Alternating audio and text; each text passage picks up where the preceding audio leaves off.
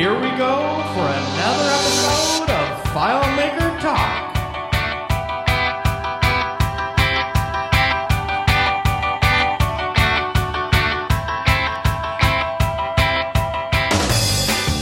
Oh, yeah. Uh-huh. I'm just going to listen to the little Are you Greg. going to listen? It's a good song. How long is this? 18 seconds. Let's just talk. You know where it came from? I don't. I helped out a friend who basically creates he creates intro music and all those little things, those little Really? Yeah, and licenses them. He works out of San Francisco, and he had a FileMaker database, and he sent it to me, and I was so impressed. It was so cool looking. I was like, dang, that's got to be a really cool database. And he just wanted help on a couple little things. Yeah. And so then he let me use that intro Nice. without licensing. So Very cool. so it's been a while Only 2 years. since we talked. Seems like it. Yeah, you went Maybe a to couple of months since before pause. Yes, I was going to say you went to pause, and I didn't get to go. It was sad that you weren't there. You were missed. Oh, I wish you're going to have to tell me all the cool stuff. It was a really, really great conference. I've been to, I think I've only missed one pause, which was the first one in New York, the one with 2 weeks notice. This one was, I don't know, kind of interesting departure. So it's very grown up now. Well, so it's a little bit more expensive than it used to be. The previous one you had played a role in, right? Did you help with this Gerald one? Chang and I produced the one previous to this one here in Portland. And that one was still at the Ace Hotel. Right. And, the Ace Hotel is, you're kind of sitting in bathtubs. It's not really like a...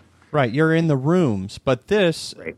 I saw pictures on Twitter. This was regular conference rooms. Well, actually, it was nicer conference rooms than we've even ever had at DevCon, I would say.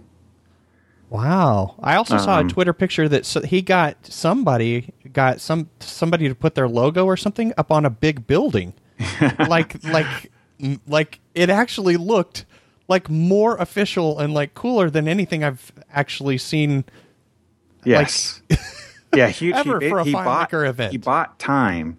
So like every 30 seconds or a minute or something like that, there was a huge FileMaker logo and like the pause logo up on two different billboards, actually, which are the entire side of a building in downtown Cleveland. It was crazy. Well, I mean, the pictures alone sort of like gave me the impression like, wow, FileMaker is like bigger than I've ever sort of perceived it to be. Like, Amazon Web Services and their conferences or Salesforce conferences. I'm like, it did feel like that. And it was on the busiest street in the city.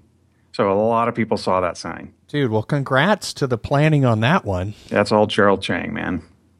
Yeah, so Gerald and I did the one in Portland because we're here. And then he did that one in Cleveland with Dan Weiss, a Datasol. Okay. Gerald is really good at planning and executing stuff like that. Really, really well done. And so there was 4 concurrent sessions. 3 of them were in rooms kind of like the DevCon room, except they had like desks and really nice comfortable chairs and awesome projection screens.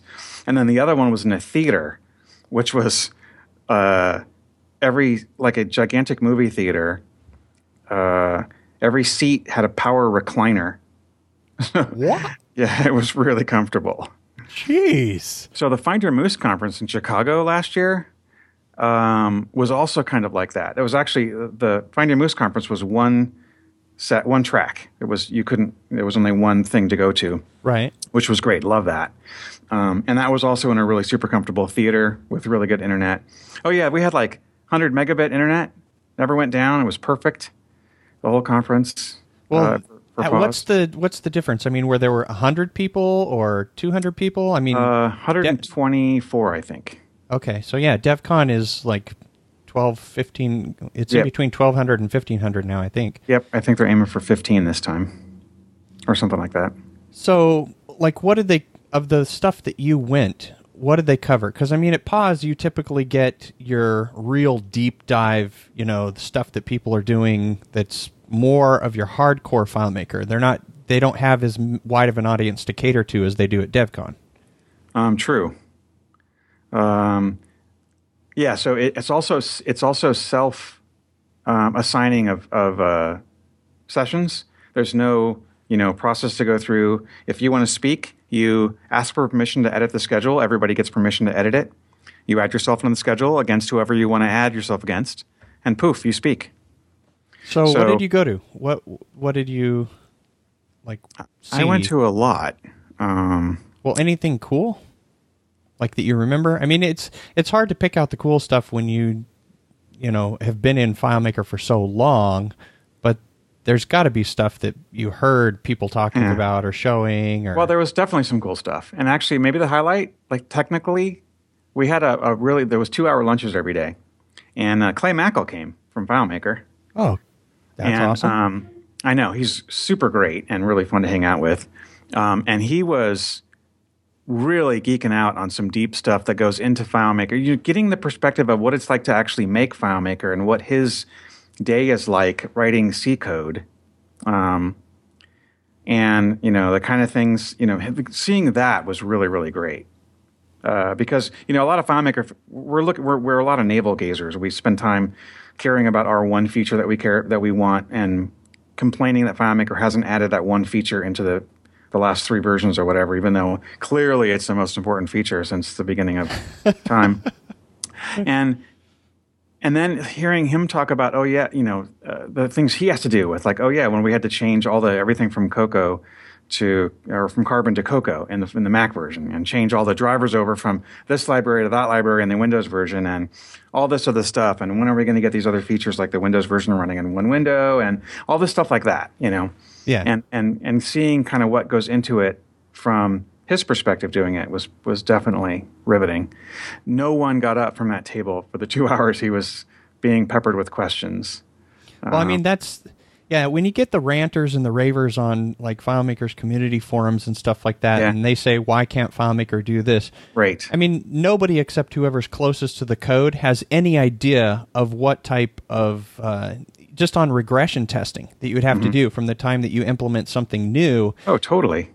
It's I've heard that they run multiple days of tests. I don't know if they're doing, unit testing on their code or what they're doing, but that's, just the 2 environments, Mac and Windows, and then having to maintain your iOS and then all that other stuff. And WebDirect. Oh, yeah. So you've got FileMaker Go plus FileMaker Pro plus WebDirect. Oh, my God, that's a lot. But anyway, seeing all that be put aside for the moment, some of those same people who were ranters on the forums. Oh, in fact, at that table were the 2 biggest posters to the forum for features. That's Vince Bonanno and Chris Irvine. They're number 1 and 2, by far. Wow. And they were both sitting there next to each other talking to Clay about this stuff. It was really beautiful. I wouldn't have known that they were number 1 and 2. I know they've got day jobs, so where are they coming up with the time? Because I don't know. And I don't have the time to post. Are great. Yeah. Plus, they're both just awesome people, too. So, that was good. Let's see. What did I go to? There's some... Oh, yeah. Vince actually did a session on auditing. I'm looking at the schedule right now on pausecleveland2016.wikispaces.com. Now, did they record any of them? Pardon? Did they record any of them? Or no, this time some individual presenters may have, but recording wasn't a part of the deal. In my opinion, that's because when you're recording, your audience is actually the microphone and not the people in the room. And so I think you get a very, very different session when you know you're recording it and there's a mic in your face and all that. And it's also just editing and dealing with all that content. It's a huge amount of content. Yeah, I know it because it was my job to actually record and release it one year. Yeah, so. When you were working with John and Ernest and those guys when they were running it. Yeah, no, I knew that was. I really wish. Because my perspective of recording is basically just record the screen and then upload as is. No post-production, no editing. It is just record because people just want the pure content value. And so that's what I would hope more people would do that at Pause, but I can see the distraction of doing it. But some of the best ones were actually just pure discussion. There was no screen. Slap down an iPhone. Somebody turn on your MP4 recorder. And People will eat that stuff up. They just want to know what people are talking about when they can't go to something like that. Yeah, well, for next time, maybe we'll record it then. Just like you say, just super informal. Stick a recording device in front of the speaker, and also good enough to capture the room. Or if we would come up with the time, we could ask anybody who attended Pause, who's listening to this, or who attends DevCon, who has insight and knowledge that they want to share beyond, provided there's no limitations, contact us, and let's talk about it on the podcast. That's what people want to hear about. I moderated a panel on server. That was kind of good. It was fun to be able to pepper some server geniuses with questions. Some good, Albert Haram Alvarez did an interface one that was against the one I did, so I didn't get to go. Now, speaking of server, how do you feel about bringing to light the little thing that we just learned recently? The piece of information that you gave me about what was on your server, or the server, since I'm on your server over at ODI. So you mean that the bug that we're just discovering, or I don't know that it's the log thing. I don't know that it's actually a bug, but I think it's something people should be aware of. They should definitely be aware of it. Yeah, I agree. And so what you're talking about is if you have a PHP solution that calls a script and it sends script parameters to that script, that the entire event is logged in the totally open log with no security on it. It's right there in the FileMaker log file. Yep. So if you have a script, like a button that calls a script on web, and it says, create an order, here's my name, here's my social security number, here's my, address and credit card number and all that stuff.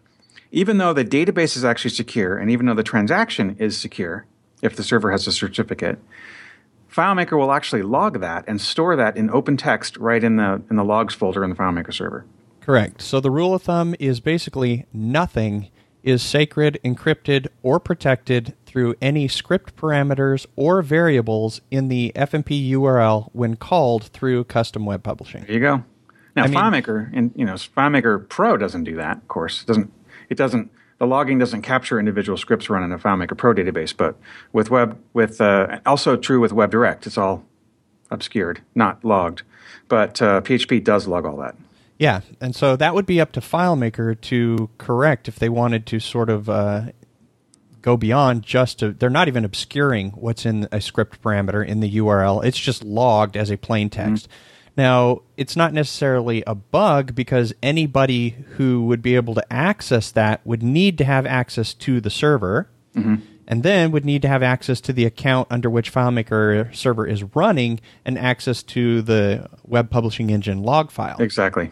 So you can limit your exposure there in terms of your risk, but it would be nice if they simply would sort of treat those as sacred and not actually log those. The workaround in this situation would be that if you wanted to obscure your content from being logged, you would actually need to encrypt that content first as an encrypted script parameter. Then, once you're inside the FileMaker side of things, de-encrypt. Whoa. So within PHP, you could use any type of hashing algorithm or encryption. Encrypt your script parameter. No, FileMaker will receive it. Yeah, you can't use a hash as one way. Oh, I mean, yeah, you're not going to use an MD5 or anything like that, but you can encrypt it with a key. Yes.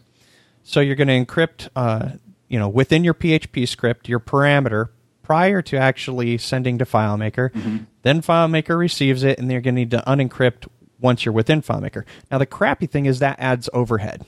That's for sure. So, FileMaker, if you're listening and now that everyone knows, just don't log your script parameters and your variables. Yeah, I think this is sort of theoretical. So we know about this thing, but really, if you have access to the server itself, then you also have access to the database file. And yes, but if that's encrypted with encryption at rest, you can't get into it. Exactly, and the logs cannot be encrypted like that because they're just text. Right. So, any server that becomes compromised using any type of server-wide search, you can open a Linux server and just type in grep, and you can grep root looking for any type of pattern which matches Social Security, credit card, whatever you want. Hackers know their stuff. They can. I mean, I don't care if I'm not sitting there doing it, and the computer's going to run a server-wide search off of root. Hey, find whatever you want to find and just report back to me. So yeah, it'd be nice if they'd sort of not log that stuff. Yep. But it was nice to find. It's yes, nice, for sure. It's and nice we found that because I was working with FileMaker to resolve an issue that we're having with WebDirect, where the web publishing engine quits working every few days, which turns out to be a memory leak in Tomcat. So the Tomcat logs actually are showing memory leaks. So we're now troubleshooting and finding out what the cause of that is. So there's something in my WebDirect code on one solution that's causing Tomcats to fill up its RAM and then come up with a memory leak and then crash. Which causes WebDirect to go deaf, basically. So it says it's still running, but if you try to hit the server, it doesn't respond. Stopping and starting WebDirect on the web publishing engine will fix it. Yeah. But it's just, so it's actually a really super easy workaround, but pretty annoying if you have a solution that is supposed to be up all the time.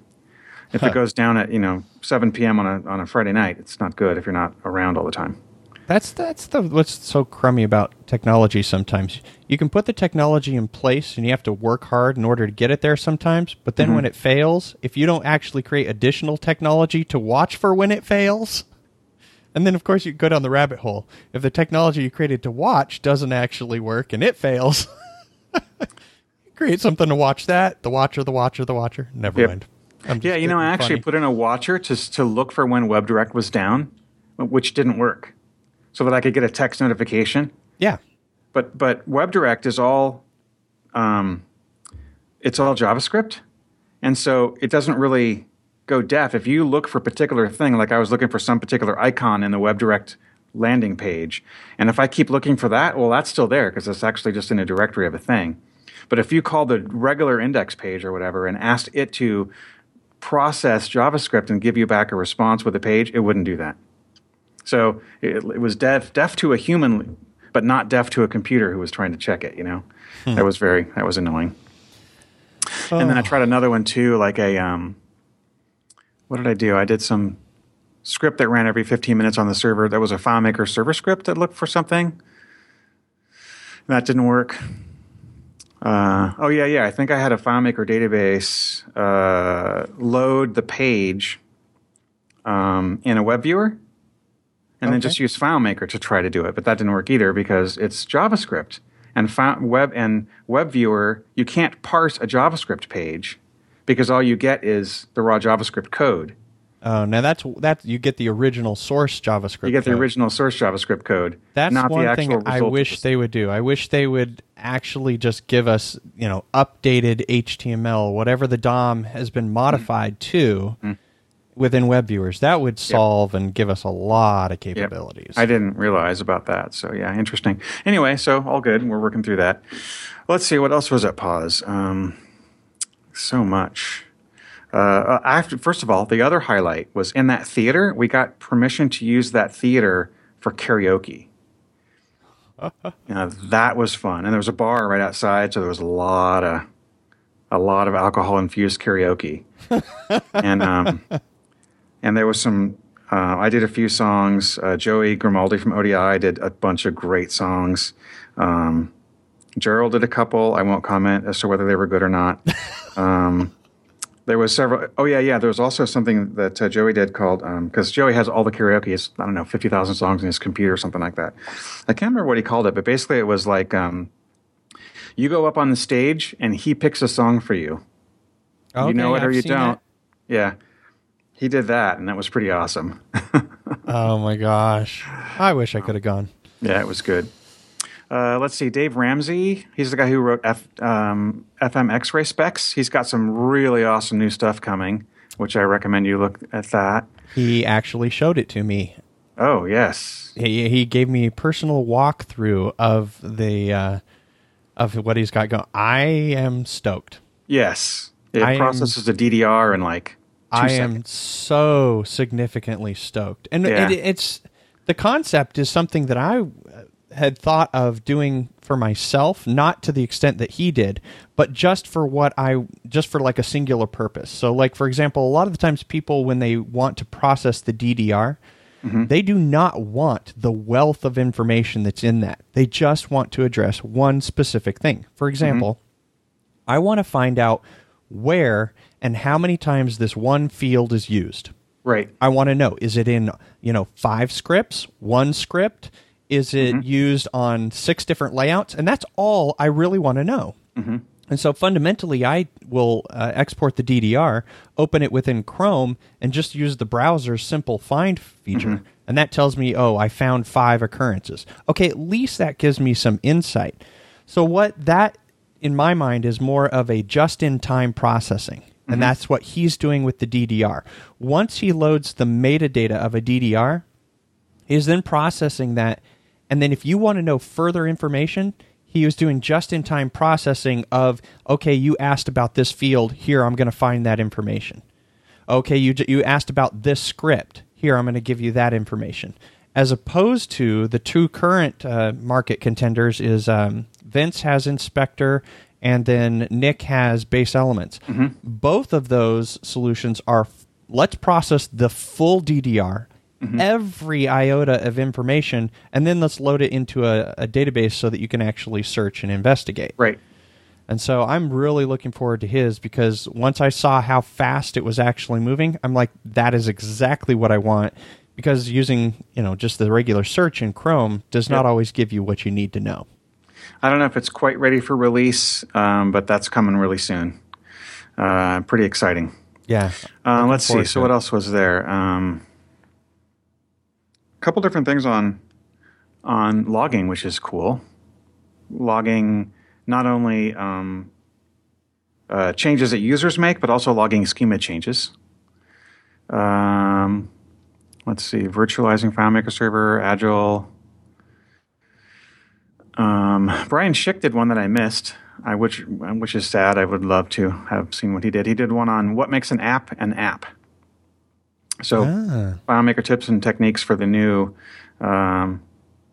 tool for creating apps that can go in the App Store. Now there are quite a few FileMaker apps in the App Store.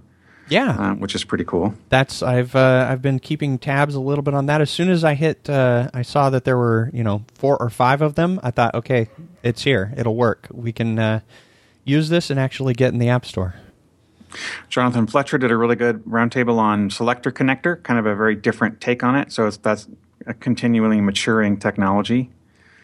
Perrin did a really cool one on GIS integration, and it was talking about iBeacons and kind of how to play with those, what different ways you can do that. Have you done anything with Selector Connector? Yeah, I've done a few. But honestly, I have a hard time. I got so far down the road of religiously not connecting my togs that connecting all my togs together, I have a really hard time with it. Yeah, I'm personally working on a solution where I started implementing it. For me, the whole notion is I know that Todd and Jason, they promoted using, I don't know if it was just Todd or Jason as well, but they promoted using 2 separate table occurrences, one called Selector and one called Connector. But from the fundamental standpoint of how the whole thing works, you're basically just keeping one table of globals isolated out from the rest of your solution, and it's through that one table of globals, where they actually use 2 tables, that you can connect to any other table occurrence. Exactly. And one thing I am noticing is that while it does give you universal access to all of these, let's call them single-use connections, like a connection from a global field which contains a set of keys that will access a number of customers. Instead of having to have that connected off of multiple different table occurrences, as you do in Anchor Buoy, you have it just that singular location. But the problem is, if you do not have such clearly defined naming conventions, you no longer have a segmentation in your database that makes it easy to mentally parse things. Because when you select on any table occurrence, that one table occurrence sees all other table occurrences. And so having to pick your path becomes a little bit of an issue. especially on a large solution. Mm-hmm. Especially. So, yep, I get that. But here, kind of the whole selector connector thing to me comes down to this. The reason that I would use it would be for pickers, would be to get a really good way to show data that's not super closely related to where I am. So if I'm like on an invoice and I want to pick a sales rep who gets credit for that invoice, that's a very distantly related table. Yeah. And so if I want to pop up a list of all the sales reps, Selector Connector can do that really nicely in a really FileMaker native kind of a thing, like a portal. But I don't want to use my graph for that because the graph is the structure of a database. I want a purely UI widget for that that I can use in a popover or a new window or whatever. And so I've been kind of playing with this. Actually, we have a free utility that we have in development right now that will be a picker, and it will work kind of like search results worked. That's completely doesn't require any relationship at all to where you're trying to go. So it opens up like a off-screen window or does some sort of a query, like a perform script on server kind of a thing. To get related data, and then shows you that data either in a virtual list or actually what we're looking at now, and the main technique that I want to sort of discuss with you is button bars. Because a button bar, each segment of a button bar can be a calculation result. Correct. Unlike a button. But you're limited by the finite number of segments that you put on a button bar, as opposed to a portal, which can unlimitedly scroll. Sure. But a portal realistically is useless beyond, say, 50 or 100 rows for scrolling. It's just not a good UI to have that. Take, for example, Gmail on the web. By default, it shows you, 25 or 50 mail messages. A web page could certainly scroll forever, but it's really, really bad to do that. So instead, you paginate. True. That's for the web, but go into the preferences application on iOS, and you're going to have as many scrollable preference items as you have applications that provide them. So, I mean, the metaphor is different when you're working on a desktop than it is when you're working on a mobile device. Well, even on a mobile device, I can't think of any screen that you'd scroll for a mile. It's just there has to be, once it gets beyond a certain height, you need a different widget to sort of select and make it easy to do. And like if you do a Google search, you're really looking at page 1 results, page 1, page 2, something like that. So I think actually in those cases where you can actually have a set of results and show 25 things and use something like a button bar widget. Right. So the thing I love about that is you can just populate them with variables. Yeah. You can have a script that runs as a perform script on server that does whatever it's going to do and queries some table, and then comes back with results, which can then be put onto a button bar. And then the button bar segment, you can click on it, and it's a button. So it can either be a popover, a button, or whatever you want it to be. You've got all the formatting options and all the other things. I think it's going to be, there's a lot of power hiding under that. We're using it for a ton of things already. Well, I mean, definitely, if you're going to work with a fixed set of objects, if you're going to choose, since you threw out 25, if 25 is your count, you're going to create 25, individual segments on a button bar, and then underneath that, you're going to have maybe another little 2-segment button bar that's, next and back or forward and previous, and paginate. Hey, go for it. Oh, here's another great example of it. Let's say you have a checkbox set on your layout, and it has 20 choices on it. And so right now it uses a lot of screen real estate because you want all those 20 choices to be able to click, and you can select multiples of them. Right. So what I've been doing is I've been making 1-segment button bars, and on the text of the 1-segment button bar, I use a calculation which does a substitute, and it substitutes returns with comma space. So if you check 6 choices from that list of 20, they show up in a really small amount of space on 1 or 2 lines on the button bar object. Right. And then the button bar segment is actually a popover. So if you click it, over to the right of it appears the popover with the same checkbox set that you've already have been using. So you're saving a huge amount of screen real estate, and then making it super easy. You're making it more intentional for the user. They can't accidentally check things. Oh, nice. And you're compressing the amount of space you're using on the layout, but you're still showing all the choices up to however much space you want to define. It's a really, really good UI. So basically what you're going to have to do is you're going to have to send me all of these space savers, because my DevCon session is designing in tight spaces. Oh, you are going to we're doing a huge redesign of my largest application, and it's all about space savers.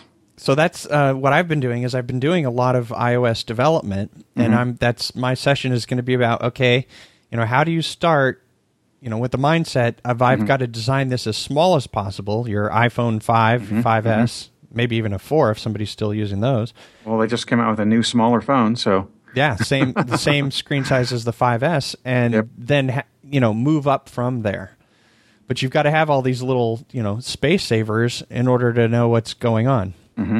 I've got a great little model that I'm using where you can use a combination of a portal and a slider, just a 2-pane slider next to the portal, in order to simulate the iOS metaphor of the cards, where you go into a preference and it moves over, and then you click the arrow that takes you back, and then you scroll down and go over to the next one. That's basically a portal, a listing of all of the items you want to control. When you tap on one of them, then you just move over in sliders. Right. So you can have a slider that has something like 50 different preference settings, and you're just basically choosing to go to each one of those. The really cool thing is when you click on the button that's in the portal row, one of the fields in this settings table actually has the name of the object that you want to go to, which is basically just the panel within the slider. So you can have this portal lists 50 different items. You click on item number 5 and it says go to panel number 5. And so if you switch between the very first panel and whatever target panel you want, you get this simulated effect that looks just like the iOS settings of going into a section and back, going into another section and back. Exactly. Yeah, the left-right swipe kind of effect. It's beautiful. Yeah. Yeah. Oh, here's another one. David and Thomas at my office here were working yesterday on something and got it almost perfected. But using a slider on a portal, you can swipe left, and then a delete button appears on that line. Yep. And then you click delete, and it deletes the item. They didn't get it quite done, but it was so close. He only had not that much time to work on it, but I would love to get that one completed. It works. It looks exactly just like a regular old delete, like in a list of emails or something. Yep. The video that I just released was about creative sliders and showing people how to do. They call them hamburger menus, but those fly-out menus, they were popular a couple years back. Everybody was putting them into their software, but then they found out that they have low discoverability, and so they're not really good for navigation, but they're still good for progressive disclosure and showing things as they're needed, and using sliders in that way. Low discoverability, I love it.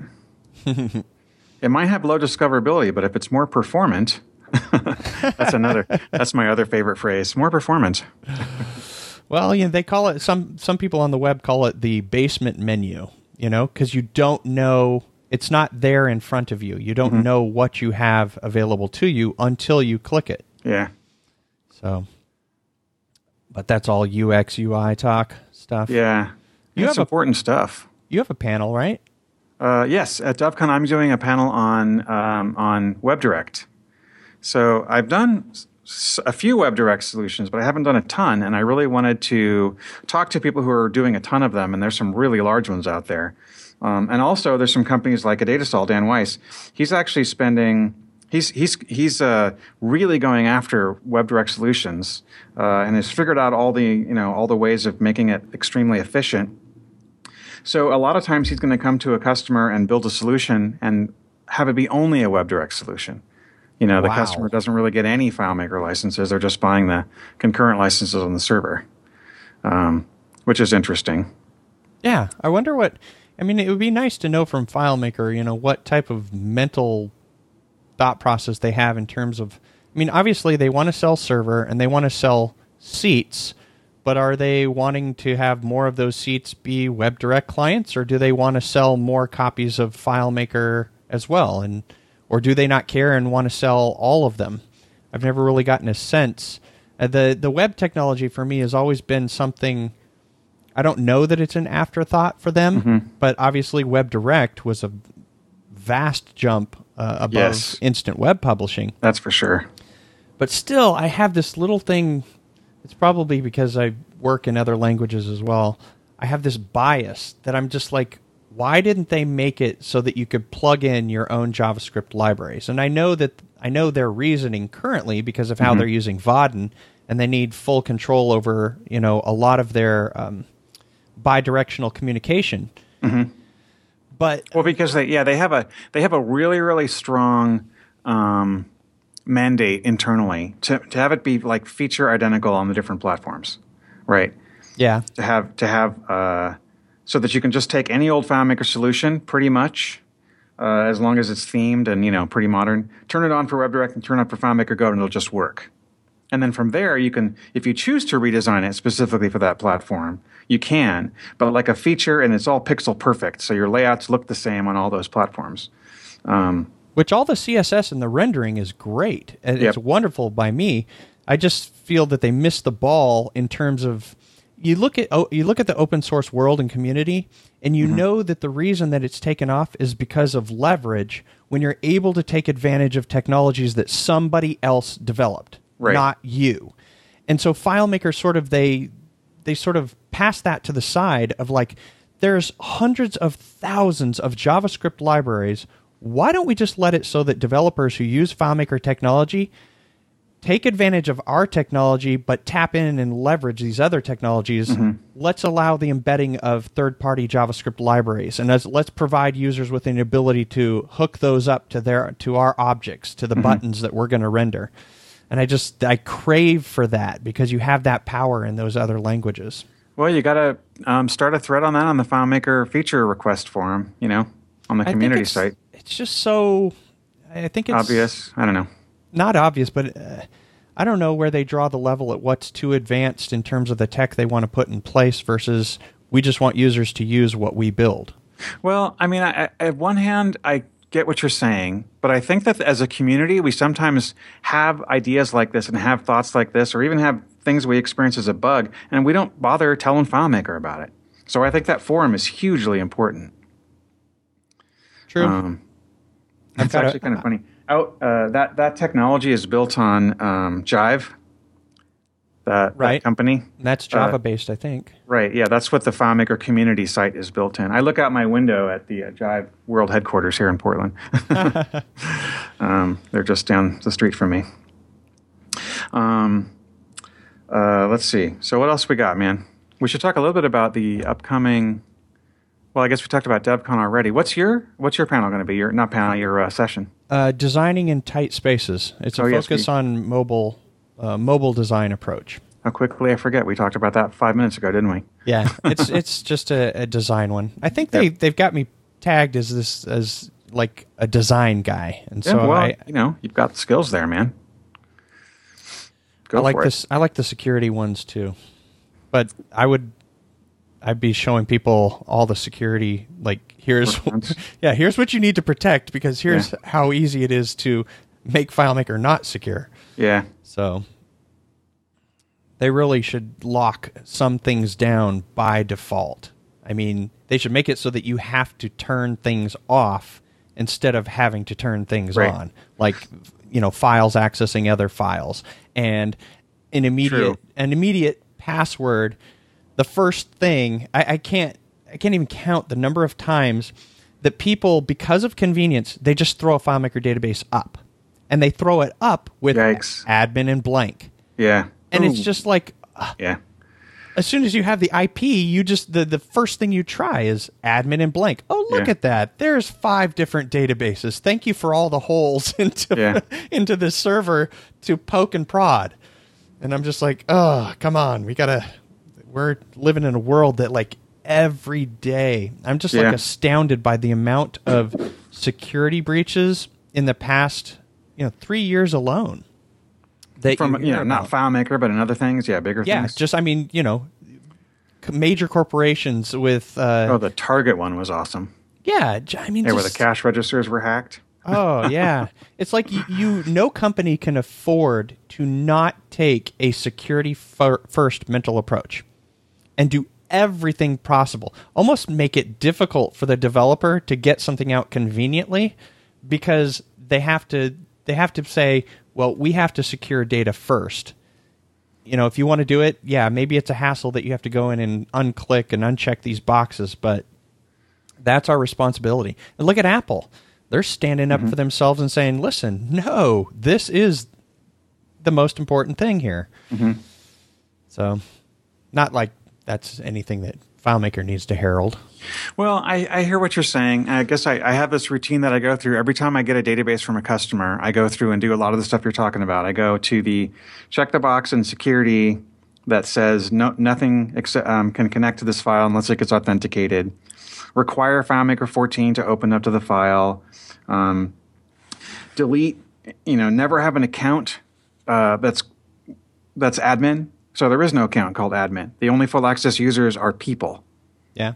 Or obscured accounts or something like that. Minimally change the name to something. But actually I never have a generic login where more than one person knows the password to that particular account, if I can avoid it. I always have it be individual people who have accounts for all full access users. So if someone leaves, you just go through and uncheck that account. If they come back, you can check it back on or whatever. And then make sure that there's a few full access accounts. Me, someone on my team, and the customer. Yeah. So that if something really bad happens, there's a way in. Yep. I wouldn't put a file hosted until I do that. And I've been really pushing towards getting all files hosted. We have all, actually, I think now, I think every single one of our customers now, in the last year or two, has a WAN hosted solution. They don't run FileMaker Server in their own building. A lot of them own FileMaker Server, but they're running it on a virtualized server on the internet. Yeah. Because there's no reason not to do it. I mean, the only reason to do it internally would be kind of an old, slow database that just doesn't perform very well. Actually, I have to take that back. There's a couple of exceptions, and that is if they have like an accounting system or something that they have internally, and they want to be able to have the server connect directly to that other server. That would be a very good reason to run server internally. Or if you want to just stay totally within your own subnet, just never have anything go outside of your own firewalls. Right. Well, like the super secure people, it's WAN hosted, but on a secure WAN. So. Yep. Yeah. Security these days. But for small companies, cloud. Yep. Cloud is king. I saw there was somebody posted on Twitter the other day, and I've always the whole notion of the cloud being a word that for non-technical people is just like sort of this mystical thing that's out there. And the sticker was this picture of a cloud, but the cloud itself had like tears and it was crying. It said, "The cloud doesn't really exist, silly. It's just someone else's computer." That's funny. I thought that was so awesome. Oh, man. For those of us that are old, I mean, predating the quote-unquote cloud, Gopher. You remember? Oh, yeah. Gopher protocol? Oh, yep. I remember it. I remember NCSA Telnet 1.0, man. Or not Telnet. Mosaic 1.0. Remember that? Yeah. I was in college when I was using that. And Telnet was the method for I used to connect to a system called LexisNexis. Mm-hmm. And so obviously everything you were doing, whoever had packet sniffers back then was far and few between, but everything, 100% of everything you did was pure and clear across the wire. Yep. And and there were packet sniffers back then too. There were a few people that had them that knew how to use them. Yeah. But not like they're baked into the operating systems of today. Yeah, true. I remember using a packet sniffer back in the 90s, early 90s, late 80s maybe, for network troubleshooting. Back in the days of 4 or 16 megabit token ring.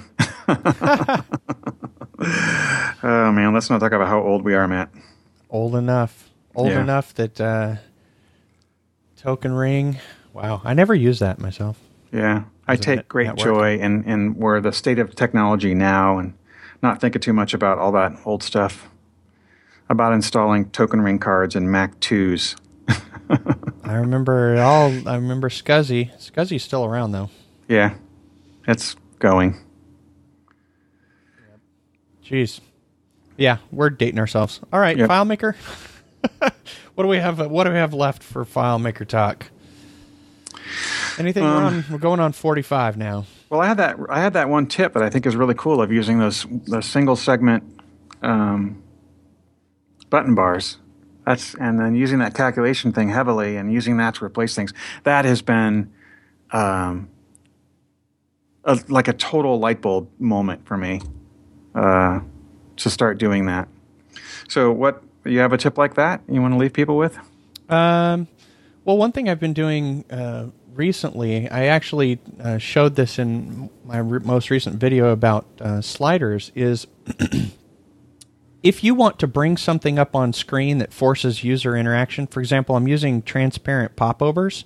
Mm-hmm. So I'll use a popover, and that popover will more or less be anchored to all the sides, mm-hmm. and it will be the same dimension as the layout itself. Yeah, like a full screen. Yeah, okay. Essentially so that whatever I put in the popover actually becomes an overlay on top of my user interface underneath. Mm-hmm. So if you do this with sliders actually allow you to click through sliders to access fields, or the fields will bleed through a slider if a slider is put on top of your user interface, inclusive of all your fields and everything. The one way that you can run that by me again. So if you have a popover and the slider is underneath it, and you click on something in the popover, it actually hits it in the slider, or is that what you're saying? No, popovers will obscure. If you let's start with a blank layout, you've got 10 fields on the layout. Okay, so the user can click into any of those 10 fields. Okay, if you're going to use a popover, you can show a popover, and the popover will obscure that, even if the popover is transparent. Right? Because the popover is an obscuring object. Yeah, partially transparent full screen popovers are another awesome, beautiful thing, because it feels like a modal dialogue. Yes, so you can bring. That's exactly what you can use a transparent popover for. You can put whatever you want on screen: a drop well, a picture, a dialogue, a faux dialogue. Right. But with sliders, if a slider is on top of objects or above in the layout stacking order, fields can still bleed through. You can still click into the fields. I think it's if they're partially obscured, which was my particular case where I was implementing this. So the only way that I could solve the problem where the user couldn't still click into fields, clicking through the slider, was you need to put something that will intercept clicks, and that's a button object. Mm-hmm. So I had to put a button object, which was like a 50% black, and then put a hide calculation on that button object, so that when my slider, which was an overlay, was actually hidden as well. It had to meet a certain condition, and then I would show it above my whole layout. So a slider and a tab panel are the way that I thought that they worked was identical in that an object is either on the slider, so that if you move the slider or tab panel around the layout, everything on it moves with it, or underneath it. Correct. And so you're saying that if something is partially obscured by a slider, so you have one panel of a slider which is transparent entirely, then the layout will just work and everything that's on there will just work. But it's possible for a slider to have an active panel which then is on top of those fields, but you can still click through the slider panel to the fields? That's what I was experiencing, yes. Okay, yeah. That would make sense to me. So like if the slider is above all the rest of your layout and it's covering over part of the fields, even though you go onto any of the panels on the slider, I was still able to click into the fields. Right. And that was a problem. I didn't want the user to access anything of the layout underneath. So I needed to obscure that. So and you didn't want to put the layout underneath on one of the panes of the slider. No, not because of where the slider needed to be. It was only covering part of the layout, not the full layout. Okay. And so had to come up with a way to obscure that. And so I had to think to myself, well, buttons receive clicks, and they will go over fields. So anytime that you want to basically mask off all interactivity with a layout, you can use a button that does nothing. You could have invisibility, too. You could make the fields invisible if a certain slider pane was active or something, but that's a lot of work. Yeah, this was just a little bit easier because all I needed to do is populate a global variable. If it was populated, I refresh the button object, and it instantly obscures the whole layout. Got it. So that one button goes on top of all those things. Yeah. Nice. Well done. And then above that button, you can put whatever you want. Yeah, including the slider. Yeah. Oh, okay. So you got 3 layers, basically. Yeah. Slider on top, button beneath, and then fields beneath that. Yep. Cool. And the cool thing is the button object, which is obscuring your whole user interface, you can make that also tied to a script, which basically does a dismiss, or hides your overlay. So what makes that super easy is that FileMaker has this awesome layer control like Photoshop or Illustrator. Oh wait, no, it doesn't. That's just one of those things I dream about at night. Oh yeah, that and reusable layout parts. Oh yeah, I know. I cannot wait.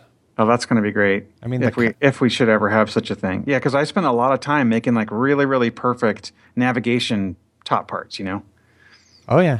And then to have to copy and paste that to every layout, it's like, That what you just said right there, that's my notion of FileMaker. FileMaker, I call it the copy and paste app. Because you are copying and pasting so much from calculations, custom functions, layouts, layout objects. You're just copying, pasting. Now, I think that's like one of the number one reasons why FileMaker is so popular for the knowledge worker and for people who are, but it's also the reason that it's so frustrating for people who have worked in, text-based languages. They're just like, why can't I just write the code and have it do something? Why can't I write this class or this object? Because you got to copy and paste. Well, yeah, to some degree. I don't really spend much time copying and pasting scripts or a lot of things like that. No? And really even layouts. Even the navigation. Usually it's in one area. And if I copy and paste the navigation to another thing, it's a little bit different. It behaves a little bit differently or has a couple of other segments it didn't need on the other one or something like that. I find that I'm constantly repurposing. I'll remember where I did something, go open that file, copy and paste it. Sometimes I'll put it into a library. So if you're copying from one solution to another for this particular customer, that's different though, I think. I do all the time. But even within your own solution, if you have one, I have an error trapping model that I used. And there's one script. So then I have up towards the top of my list of scripts, I have a script that has some of my most commonly used subscripts. So I'm constantly going in that, copying that, and I'm like, okay, if I need to handle an error, I need to go get my capture error script. And then I go copy that and then go into my script and paste it. I think that may be coming from habit more than with the new workspace, actually just typing in a new perform script and then selecting that. But if you think about it, sometimes that copy and paste is a little bit quicker and more efficient because you know immediately where to go than it is when the select script dialog comes up and then you have to tab and start to filter. I wish FileMaker would just by default go to the filter or the search box on steps like perform script. There's so many little things that I think if they just implemented that would really improve the speed of development that somebody could develop with. Such as that, defaulting to a search or a filter box. Because whenever you're going to use a perform script, who wants to always start at the top of your listing of scripts? The first thing you want to do is start to find the script that you're wanting to perform. True. So. From your list of 7 or 8 scripts that you've written. Or 3,000. Yeah. Like that. I think I was looking at one of my applications. There's over 100,000 lines of script code now. Oh my gosh. There's got to be a way to deal with defunct code.